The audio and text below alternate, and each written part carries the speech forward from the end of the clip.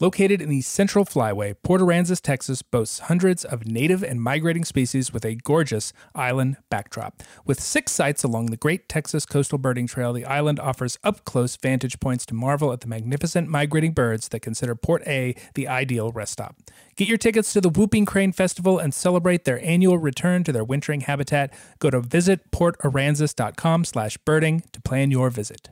We'd all love to spend more time outside, see more birds, have more fun, connect with friendly people. Our happiness depends on it, but modern life pushes us away from nature. Enter Birda. Birda is the new free app that boosts your birdwatching experience. Fun birding challenges, leaderboards, and cool badges turn seeing bird life into a game. And better still, all the sightings go to help bird conservation. Come bird with Birda. Sign up today. It's free. You can find Birda, B-I-R-D-A, on all app stores. Hello and welcome to the American Birding Podcast from the American Birding Association. I'm Nate Swick. eBird's 2023 taxonomy update is coming soon. A lot of folks probably assume that eBird's changes are more or less the same as those made by the AOS Classification Committee every summer, the ones that we talk about with Nick Block. And while that is usually the case, that is not always the case. In fact, in recent years, eBird and the AOS have diverged in some significant and not so significant ways, and this affects ABA birders because the official ABA checklist is tied to the AOS committee's decisions and not to eBird, which is the Clement's checklist after ornithologist James Clement, and most notably is the taxonomy that most of us actually use to maintain our personal life lists. I am personally and obviously professionally associated with the ABA, but like most of you, I imagine I rely on eBird to handle all the nuts and bolts of taxonomy, so I don't have to. I am not interested in maintaining my own personal list on my own personal spreadsheet document that requires somewhat significant annual changes, especially if eBird is going to do all that for me. That is, in fact, one of the great things about eBird.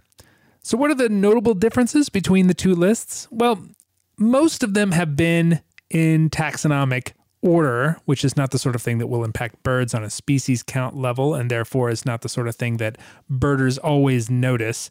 eBird has split species before the AOS has done so. For example, Mexican duck was on your eBird list about a year before it was on your ABA list. I wonder how many people noticed that. I bet it's not very many. For this year, big things like the western flycatcher lump are shared. The goshawk split is also shared, though I reckon that would affect very few, if any, ABA area birders. It just means another bird on the ABA list, or more commonly, a different name. An example of that, eBird is going to split cattle egret this year into western and eastern cattle egret. The western birds are the ones that colonized the Americas, so on eBird you will see western cattle egret, but on the AOS/ABA list it will remain just cattle egret. Also, common house martin will be split on eBird, though that split has not been accepted by the AOS. We have had at least one of western house martin, which is the European one, from eastern Canada. Same goes for lesser sand plover into Siberian and Tibetan sand plover. I think both of those have occurred in the ABA area, though that will not be represented on the ABA checklist at this time. And so far, eBird and Clements have hesitated to make significant taxonomic changes that would make the two checklists wholly incompatible for rank-and-file birders in the U.S. and Canada, though the efforts undertaken by eBird along with other international taxonomic bodies to create a globally shared bird taxonomy that is underway now could perhaps do that. IOC is the other big bird taxonomy body that is frequently used by old world birders. It splits things like yellow-rumped warbler and willet, among others, both of which have been the subject of recent proposals to the AOS that have not been accepted. Could we see an eBird update in the not too distant future that does include myrtle warbler and western willet? Maybe. What that means for birders is that they'll have to make a choice. And speaking for myself, I'll probably, understandably, as will you, make the choice for more species because diversity is cool and a half a dozen more species in your life list doesn't hurt, but also because it's easier. Will the ABA be forced to make a decision between sticking with the AOS or tossing in with eBird and the global taxonomy folks? It is something that we have discussed back channel, and if I'm reading the tea leaves, the time for that decision might be edging closer. On the show this week, we talk about the funny and fascinating golden-collared manakin with Dr. Barney Schlinger, tropical researcher and author of the new book, The Wingsnappers, Lessons from an Exuberant Tropical Bird. He joins us right after this week's Rare Birds. This is your Rare Bird Focus for the middle of October 2023. For much of the East, fall is vagrant flycatcher season, and this week kicks that time of year off with a bang with the discovery of a Pennsylvania first record of western wood pewee in Westmoreland County. This bird was captured at a banding station, which is a popular story for many of the more difficult flycatcher species. Western wood pewee is almost certainly an underrepresented vagrant in the East, owing to the fact that there are still many eastern wood pewees around. There are previous records of this species in the region, many of which, including birds from southern Ontario and 2 from Virginia and 1 from Maine, also come from birds captured at banding stations. Speaking of Maine, a Hammond's flycatcher on Monhegan Island represents a first for that state, filling in the gap between a cluster of sightings of the species in Massachusetts and a cluster in Nova Scotia. Other flycatchers of note for the period include Michigan's 4th tropical kingbird in Monroe County, North Carolina's 2nd gray flycatcher in Carteret County, Rhode Island's 6th Say's phoebe in Johnston, and Maryland's 5th western flycatcher, just in time for the split, captured at a banding station near Chesterton. And just to reiterate that the Limpkin invasion of 2020 is still a thing here in 2023, Nova Scotia hosted a Limpkin this week in Liverpool. This is shockingly not Nova Scotia's first Limpkin. There are historic records for the province from the 1950s and possibly from the 1960s as well. But this is the first since the current vagrancy phenomenon began. Those are the highlights for the past week, but for the full list, check out the ABA Rare Bird Alert on Fridays at aba.org/RBA. You can also follow along with all the rare bird news in our ABA Rare Bird Alert group on Facebook and in ABA community. Manakins are among the most unique and fascinating neotropical bird families, with displays that run the gamut from group line dancing to bizarre percussive feather snaps. In a part of the world where every bird seemingly has a gimmick, that of manakins is especially noteworthy. One species in particular has long fascinated UCLA researcher Dr. Barney Schlinger, the golden-collared manakin of Panama and Western Colombia. It is the subject of his book, The Wingsnappers, Lessons from an Exuberant Tropical Bird. He's here to talk about the book and the bird. Welcome, Barney. Thanks for having me.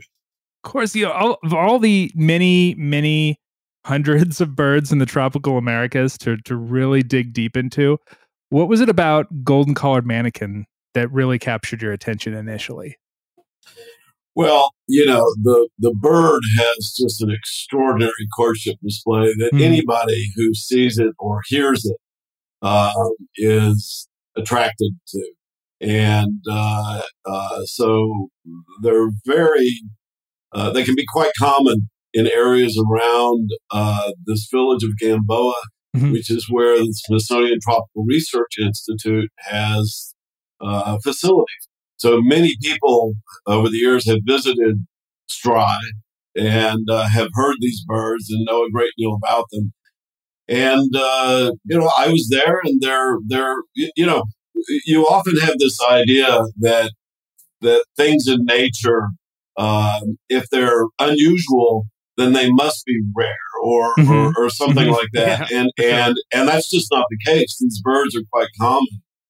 And I was doing research on songbirds and other birds in North America. And when I realized that this bird was common, and at that point, there just, there have been studies done back in 1935 by Frank Chapman, but there hadn't been at that point much, when I started, much new. And so I just dove right in. Do you think people tend to overlook birds like that sometimes because they do feel common and it feels like, well, this is a bird that we should know a lot about already? And it turns out that that's not the case. Every bird, frankly, is cool. I agree. I just, and preaching to the choir. I mean, it's just true. If you think about it in the right way, you can, even birds that are common, or people think pigeons are pests. Well, my goodness, pigeons they live everywhere. I mean, Yeah. they are in the high Arctic. They are in the desert. They are one of the most magnificent species, even though most people find them annoying. So, so when you have a bird like the manakin that's doing something really spectacular, it's hard to ignore. For people who may not be familiar with what golden collared manakins do, could you describe that fantastic display and sort of explain what's going on, both in terms of what an observer might see and what people might miss who are just watching that? Yeah. So these birds, first of all, the males are a beautiful golden yellow color with a black cap and black wings and in an olive belly. The females tend to be in an dull olive green color. So the males are striking in their color with these bright red legs. And they clear a little patch of forest floor, which is a big deal. I have a whole chapter in the book about that. Yeah. But they keep a patch of forest clear that is in between three small saplings, and between those saplings they do their courtship display or their dance. And the dance consists of these rapid, powerful jumps from stem to stem, and the birds throw their wings over their back in mid-flight or mid-jump and throw their wrists together and make this very powerful, loud snapping sound. They can jump to the ground and do a half twist with a back flip and then springboard up to a stem, all the while making these loud vocalizations and other peculiar sounds that they make with their wings. And so that's spectacular, and it's loud and noisy and extraordinary. But what adds to it is that these males gather together in leks, and there can be, approximately, say, 4 males or 5 males or 6 males in an acre of forest, maybe even a few more. And there can be a lek that just has 5 or 6 males. There can be leks that have many dozens. And when they are all performing their courtship and making these loud snapping sounds and these roll snaps, the forest just explodes in sound. It is quite a treat to hear it, And so when you see them, if you're lucky enough to see a male doing his courtship, it's just these frenetic movements that you see if you're lucky enough to see it. And it just, you hear the sound and you see all this movement. But what we did is we used a very high-speed video to be able to then slow it down.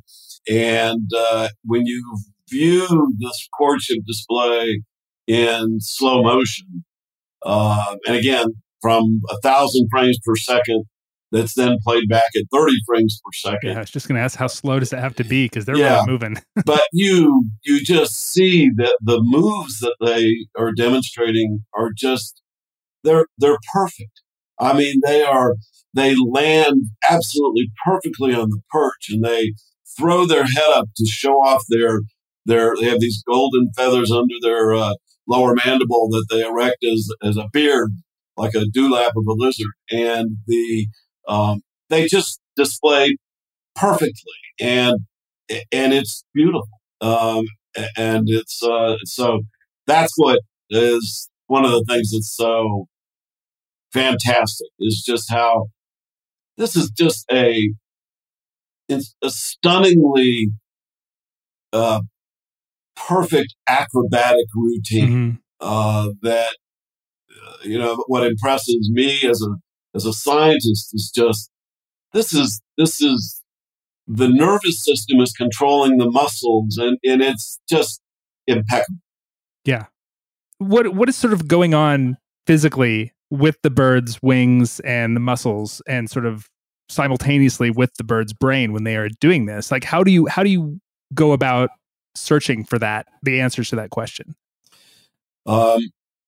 It's a lot of work doing a lot of different things, and we've and I'm not the only one who's explored the process of making these loud wing snaps has intrigued people from the time of Frank Chapman in 1935. And he sent some specimens to a fellow named Percy Lowe, who studied the anatomy of the bird and published that in 1942. And then Rick Prum and his colleagues, Ken Boswick, did some high-speed video, and all of our work and all of these studies together show that these birds are really throwing their wings over their back, and their wrists are colliding, and the bones are vibrating to make a loud snap that's sound. what does it. Yeah, and it's quite remarkable in both the coordination, the speed. The wings are thrown together powerfully. When the males do this roll snap, this where each one of those sounds is the wrist striking each other. So they're pounding their wings together over their back, at the speed a hummingbird, flaps its wings. But this bird is hitting its wings together. So it's really extraordinary.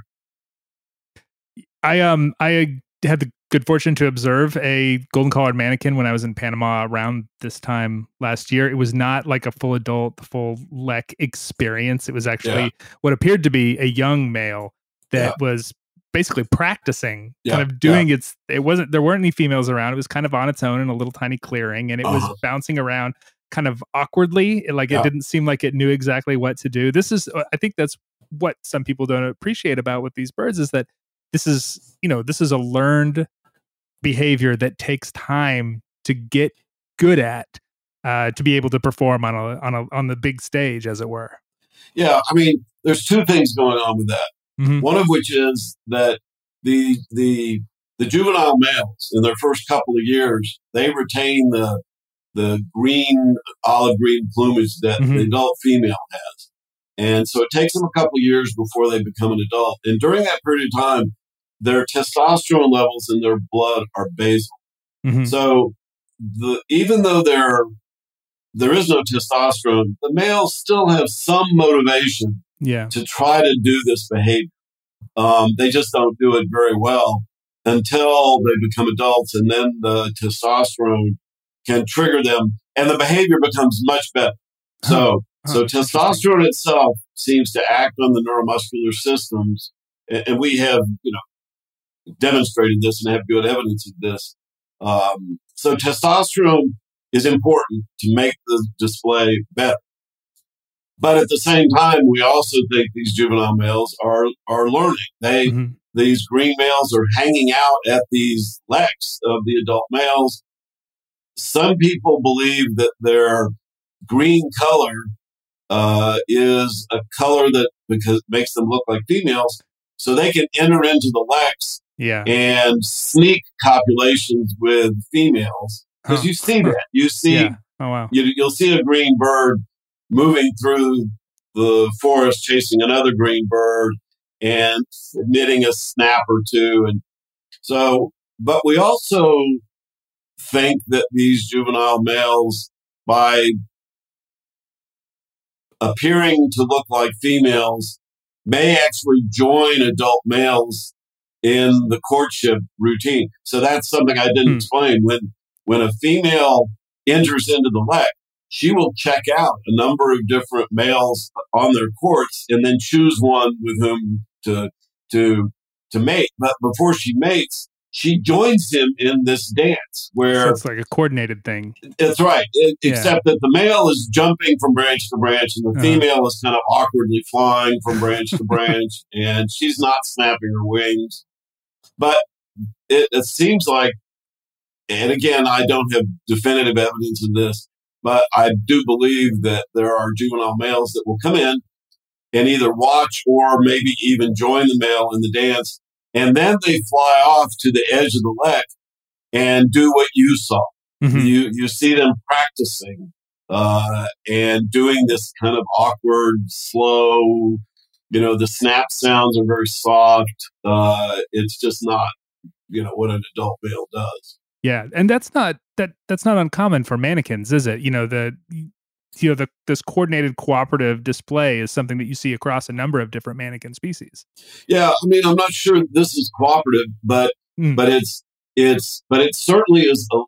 There's a learning component to it, and that's very yes across several mannequin species that have been studied, where you might have an alpha male and a beta male, or one alpha male and a number of beta males, and they have to they have to they have to identify males that are the alpha males that are copulating. They have to grow older and hope to assume an alpha position, and so there is that aspect of it that we believe is going on in the golden collar mannequin too. Huh. That's really interesting. Yeah. One of the more interesting aspects of your studies was the fact that you could effectively use kind of captured wild birds on site in Gamboa at the research station, and then observe them in a way that you definitely could not do in the field, or wouldn't be as easy in the field. Is this sort of a common practice with these birds in particular, or is it unique to the work that you were doing in Panama? I assume you're speaking about the aviaries. Exactly. Yeah. It's not as common as you'd think, but certainly people do take birds into captivity, and many people who do the neuroscience or physiology would often keep birds in little cages, but some people have taken it to the next step and actually have birds living in aviaries where they can perform natural kinds of behaviors. I actually learned to do this from a gentleman who lived in Panama, who was he actually was working with the Panamanian government, and when people were trying to export or import endangered birds through Panama, they would bring the birds to him, and he would hold them in captivity. And he had an aviary that he had mannequins, and they were displaying and breeding. So he was actually collecting eggs and putting them in an incubator when the females laid their eggs. And so, how large do the aviaries have to be to get the mannequins to, give you natural behavior? Yeah. Well, we inherited an aviary in Panama that was in the middle of the rainforest.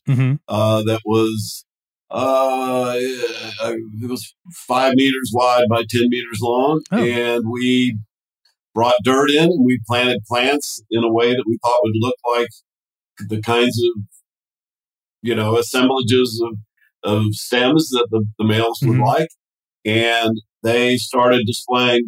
We gave them testosterone, and they started displaying almost immediately.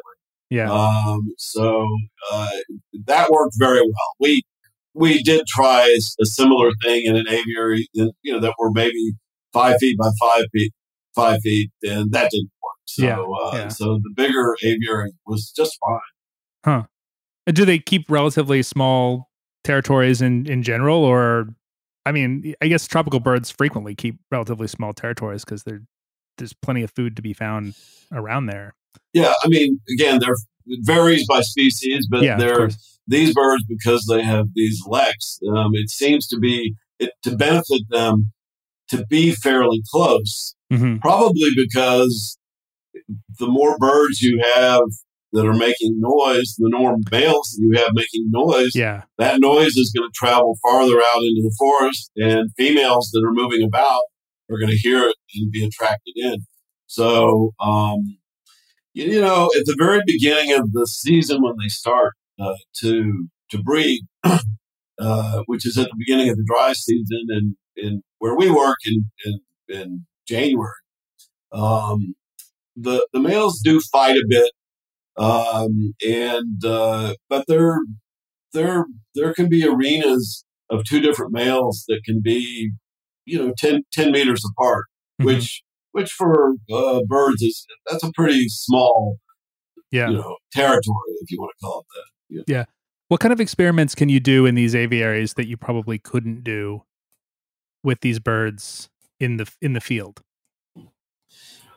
Well, there's the sky's the limit in some way. One of our initial questions I'm very interested in the ways in which hormones control behavior and the way that sex differences in behavior evolve and develop. And, we knew that males, when you take a juvenile male and you give him testosterone, his courtship displays will increase dramatically due to the presence of testosterone. Both quality and just yes, energetic. That's right. That's right. And you can do that actually in the wild with a male because they tend to be quite sight faithful. So if you catch a male, you can give him a little bit of testosterone and let him go, and he'll stay close by. And you can then watch him and see how his behavior changes day after day.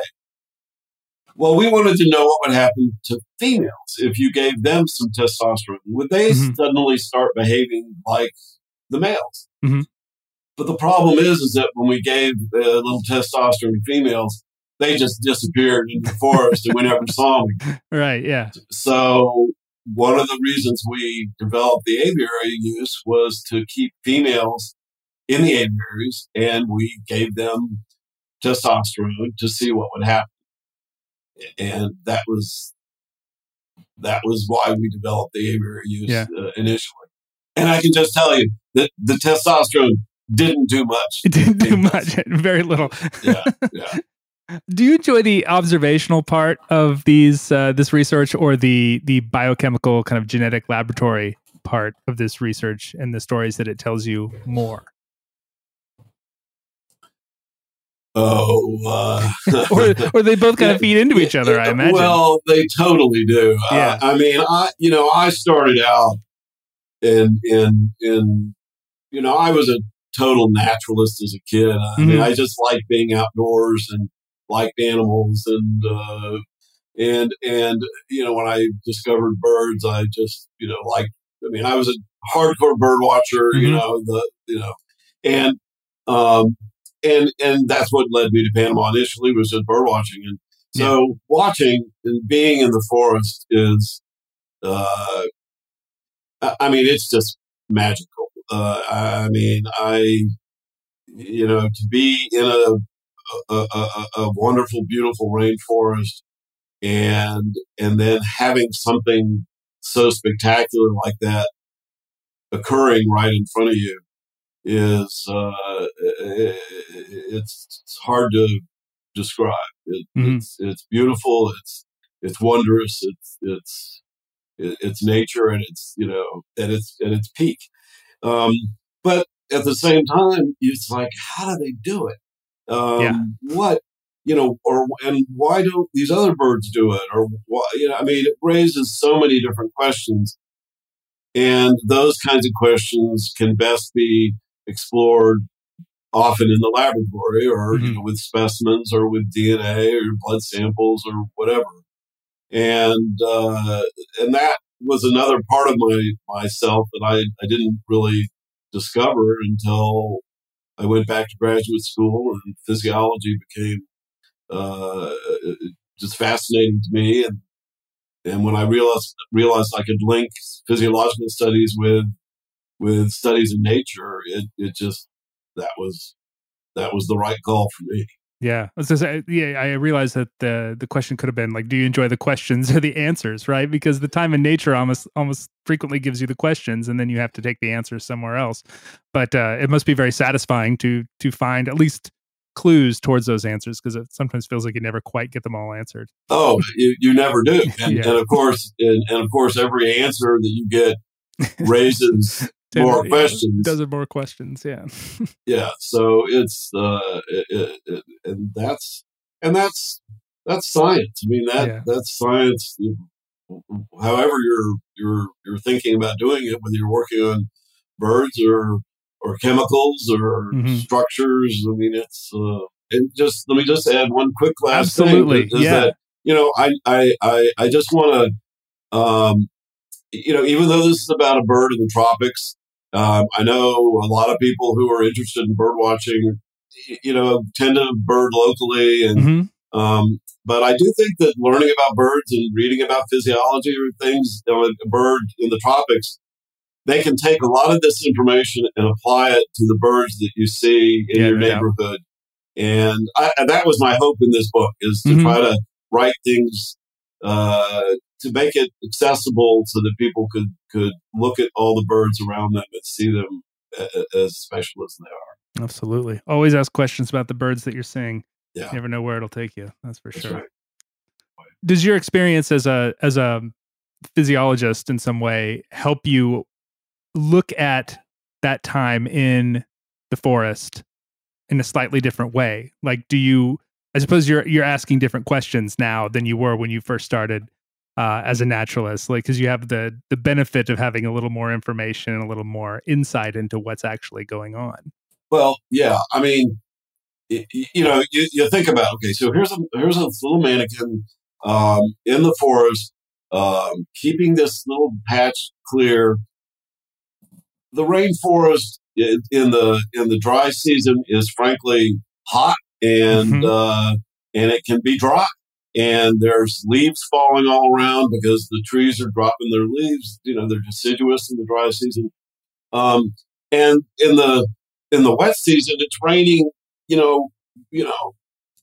Tens of centimeters a day sometimes, and here are these little animals that live just perfectly. I mean, So you think about the physiology of how do they do that?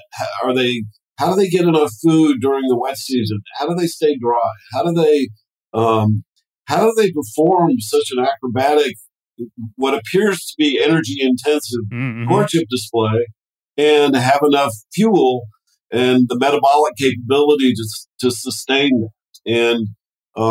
And then you think, well, what about a bird that lives in, how does that compare to a bird that lives in the Arctic or the Antarctic and that has a completely different set of environmental conditions that they have to experience, or birds that migrate versus those that don't migrate? I mean, the physiology, the neuroscience that the metabolism, the temperature regulation. I mean, all of the things the cardiovascular function, all of the things that make an animal work, well, they have to be adapted for just those conditions and experiences.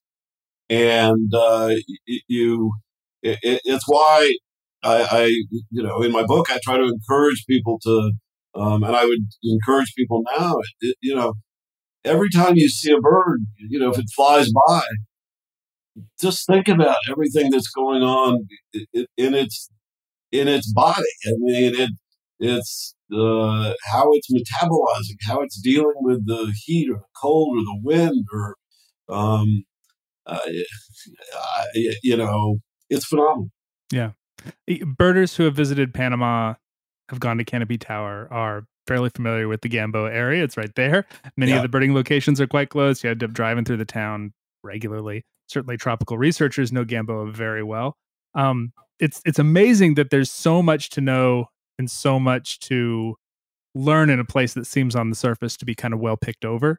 I suppose that's a testament to the biological richness of the area and the infinite possibilities of studying tropical ecology. When you visit there now, do you still kind of see all those possibilities, beyond just the mannequin stuff? Yeah, absolutely. I mean, one of the challenges of being a scientist is to not get distracted, and because I mean, some people who are really, really intelligent and have a tremendous amount of energy, they can take on multiple projects and pursue them and make good progress. But it's often the case that people there's so much richness of questions around you that you can get distracted, and you tend not to make a lot of progress on any one thing. And so I have focused on these birds, but certainly there's people have recorded over 500 species along Pipeline Road. Oh yeah, and so there's room for a lot research and a lot of work. questions. That's for sure.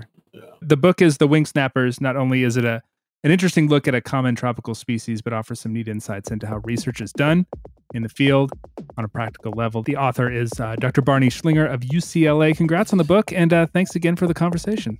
You bet.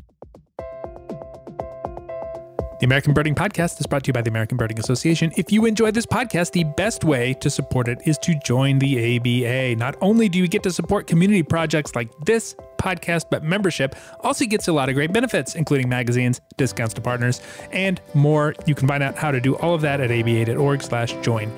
Special shout outs this week to James Levine of Somerville, Massachusetts, and Dustin Wiedner of Chicago, Illinois, both of whom joined the ABA, noted this podcast as their reason for doing so. Thank you to James and Dustin. Welcome to the ABA. Executive director of the ABA and executive producer of the podcast is Wayne Clockner, who was certain that Golden Collared Mannequin was a headline from when the 1987 Andrew McCartney film was nominated for a Best Original Song Academy Award, which is a true thing that actually happened. Technical production is by John Lowry, who was surprised that a mannequin who was unable to perform the mating dance successfully isn't called a mannequin. Additional help comes from Maggie Fitzgibbon and Greg Neese, who imagined the temptation for Barney Schlinger and colleagues not to refer to the birds doing elaborate flips as mannequin skywalkers must be irresistible. You can find us online at aba.org, on social media most everywhere as American Birding Association. On Blue Sky, we're at ABA Birds. Questions, comments can come to podcast@aba.org. I'm Nate Swick. Thanks for listening. Bird like Tom. We'll see you next week.